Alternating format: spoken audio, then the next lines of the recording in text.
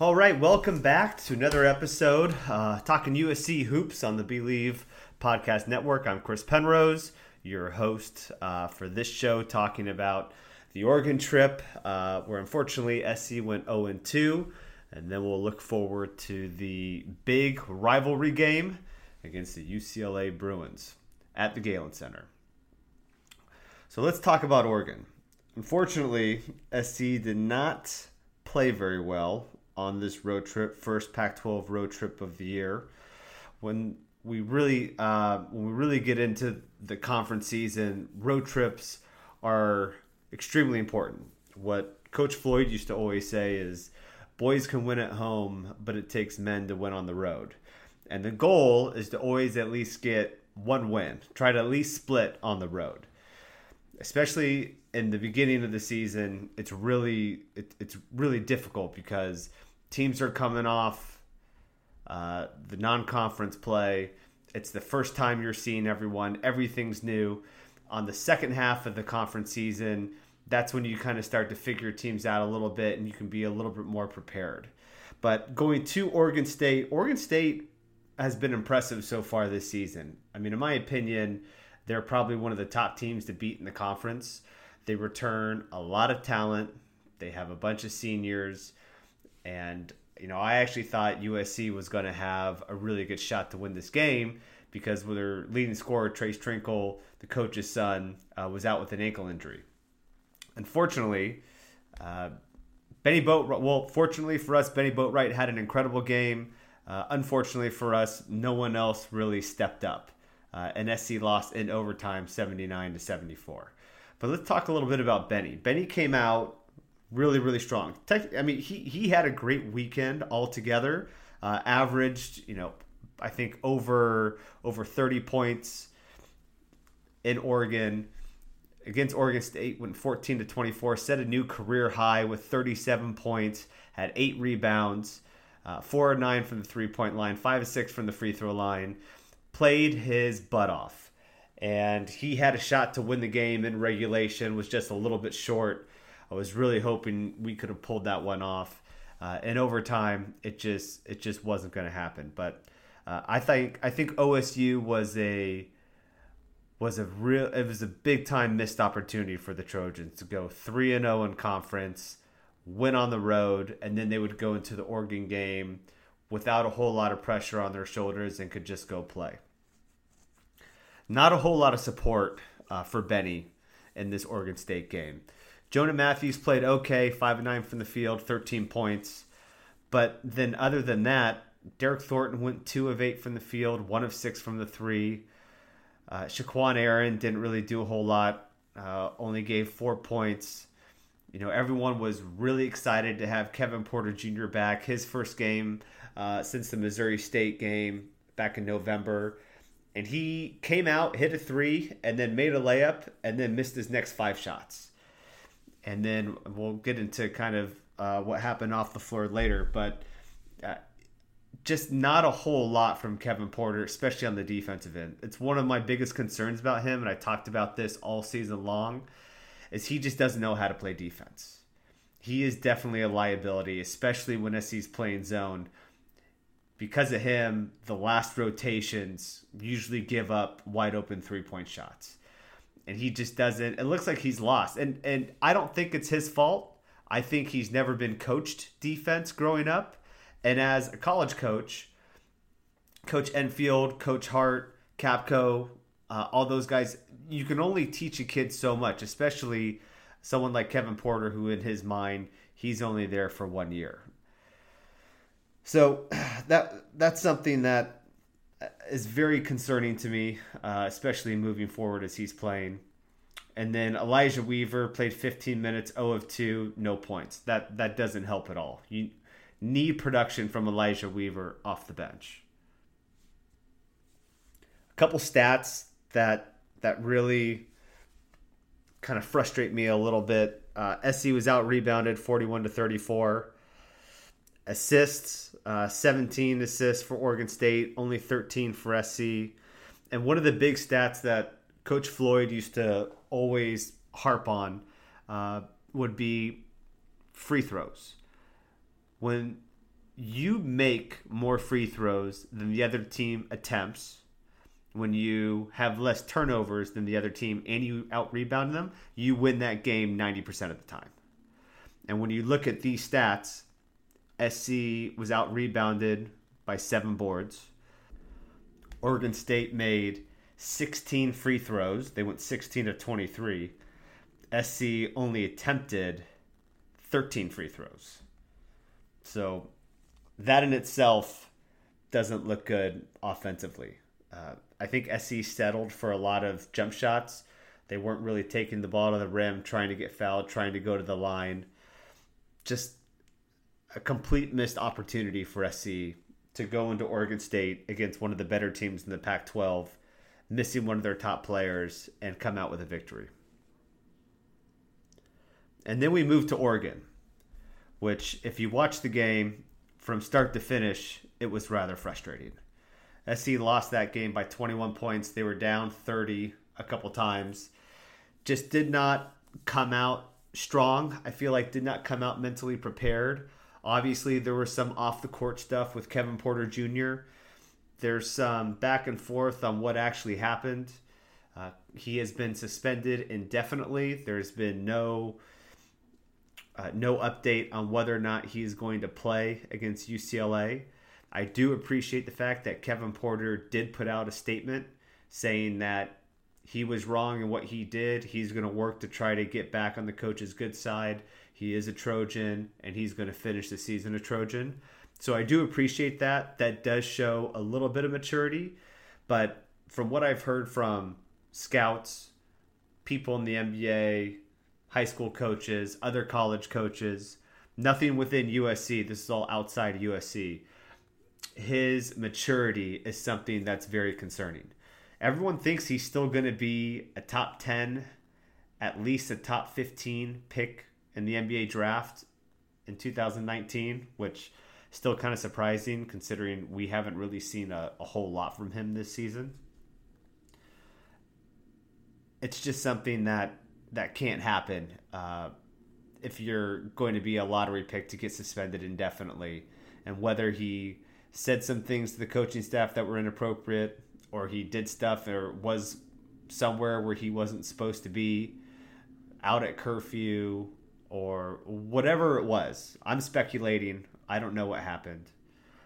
But that kind of stuff brings up red flags, especially as you're trying to get to the next level in the NBA.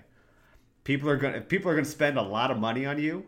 They want to limit the amount of red flags that they're seeing with the amount of capital they're investing in these 19, 20-year-old kids. Anyway, Oregon game, SC just came out really flat. Not a whole lot of energy, not a whole lot of intensity. Benny did have another decent game. He went 4-9 from the field. No one really shot the ball particularly well. 3-pointers was definitely an issue for SC. They went 5 of 18, under 30%. That just can't happen if you're going to go on the road. Free throws, 64%, 9 of 14. Oregon just took it to them. And Louis King and Paul White in the first half just completely dominated. Louis King ended up going 8 of 13, 19 points, 8 rebounds. Paul White, 6 of 12 from the field, 3 of 5 from the three-point line, 19 points, 5 rebounds. Not a whole lot of turnovers for Oregon. One of the things that I've seen a lot of people say is an issue with the Pac-12 and the scheduling of the Pac-12. So SC left on Wednesday to play a Thursday game, and then didn't come home until Sunday night after their Sunday night game. I mean, that's a lot of time on the road. And when the game ends Thursday night and you have all day Friday, all day Saturday, and basically an entire day on Sunday, that's a lot of time just kind of doing nothing on the road. And granted, they're watching film, they're going through walkthroughs, they'll have study hall. But I mean, I just remember sitting in the room playing video games the whole time. And then Gabe Pruitt, who's my roommate, he and I would get bored and we'd just go walking around. because there was nothing else to do, and we at least want to go see what else is around. And it's just it's tedious and it's boring, and to be honest, you can lose your focus. I mean, these are 18 to 22-year-old kids we're talking about here. Attention spans for us millennials, they're not very long, and there's always something else they want to be doing. They'll get bored doing one thing and move on to the next, and that's just a lot of time to be on the road. I think the Pac-12 should always be Thursday, Saturday games, and Friday can be a travel day, and then you're back home Saturday night. That in my opinion is what every road trip should be. Some of these teams leave on a Tuesday for a Wednesday game, and then they play a Sunday night game, and they're on the road that entire time. It's ridiculous. Larry Scott and the Pac-12 need to figure that out. They need to go back to the Thursday, Saturday games, get these kids back to their respective cities, get them back in class, and make the season happen like that. At least that's just my opinion. So SC goes 0-2 in Oregon. Not the outcome that they were hoping for. They come back. They have a full week off to prepare for the big rivalry game against UCLA. And for a lot of reasons, this could be one of the biggest games of the year, obviously, for USC. Last year, they were swept by UCLA. Both times in last year's games, SC was leading at halftime. The game at the Galen Center last year was extremely frustrating. SC was up 3 at halftime and then came out in the second half and just couldn't figure out, number one, how to stop Aaron Holiday, who played the entire 40 minutes, scored 34 points, 11 of 16 from the field, 6 of 9 from the three-point line. And they couldn't figure out how to guard Chris Wilkes, who went for 22 points as a freshman, 9 of 16 from the field. And offensively, they were very challenged. They just couldn't get the ball inside to Chimezie. No one was making outside shots. Jordan McLaughlin was having a tough time getting the ball into the offense. The second half was a completely different team, and it was very, very frustrating. So Chris Wilkes is back. Obviously, thank God, no Aaron Holiday for UCLA this year. Chris Wilkes is their leading scorer. He's currently averaging 17 points a game. Freshman Moses Brown for the Bruins, currently averaging 12 points and 9 rebounds. He's going to be a big force in the middle. And then Jalen Hands, sophomore point guard, 11 points, 7 assists, averaging this year. Those are kind of the three main guys that make this team run. Chris Wilkes, I think Jonah Matthews will most likely start out on him. Either Jonah or Shaquan Aaron. I think Jonah would be a good matchup for Chris Wilkes because I think Jonah does a pretty good job following people as they're going out on screens. Moses Brown, Nick Rakocevic, that's going to be an interesting matchup.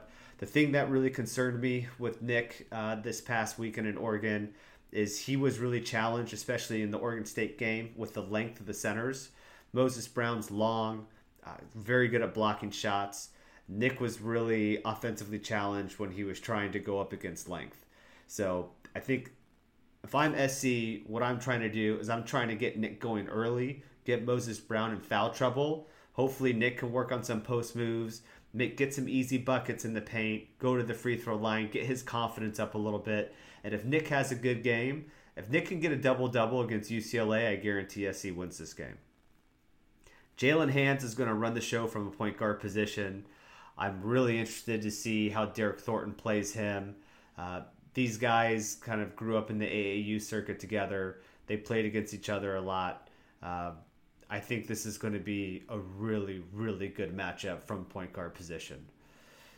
UCLA's deep. They play about 9 guys. SC, obviously, we've been talking about how much they've struggled with their depth so far this year. I'm hoping that a full week off, fresh legs, scouting UCLA, for a full week, they'll be able to manage their bench as well as possible.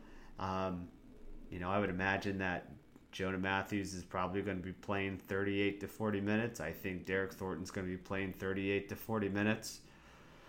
And make no mistake about it, I mean, this UCLA team is good.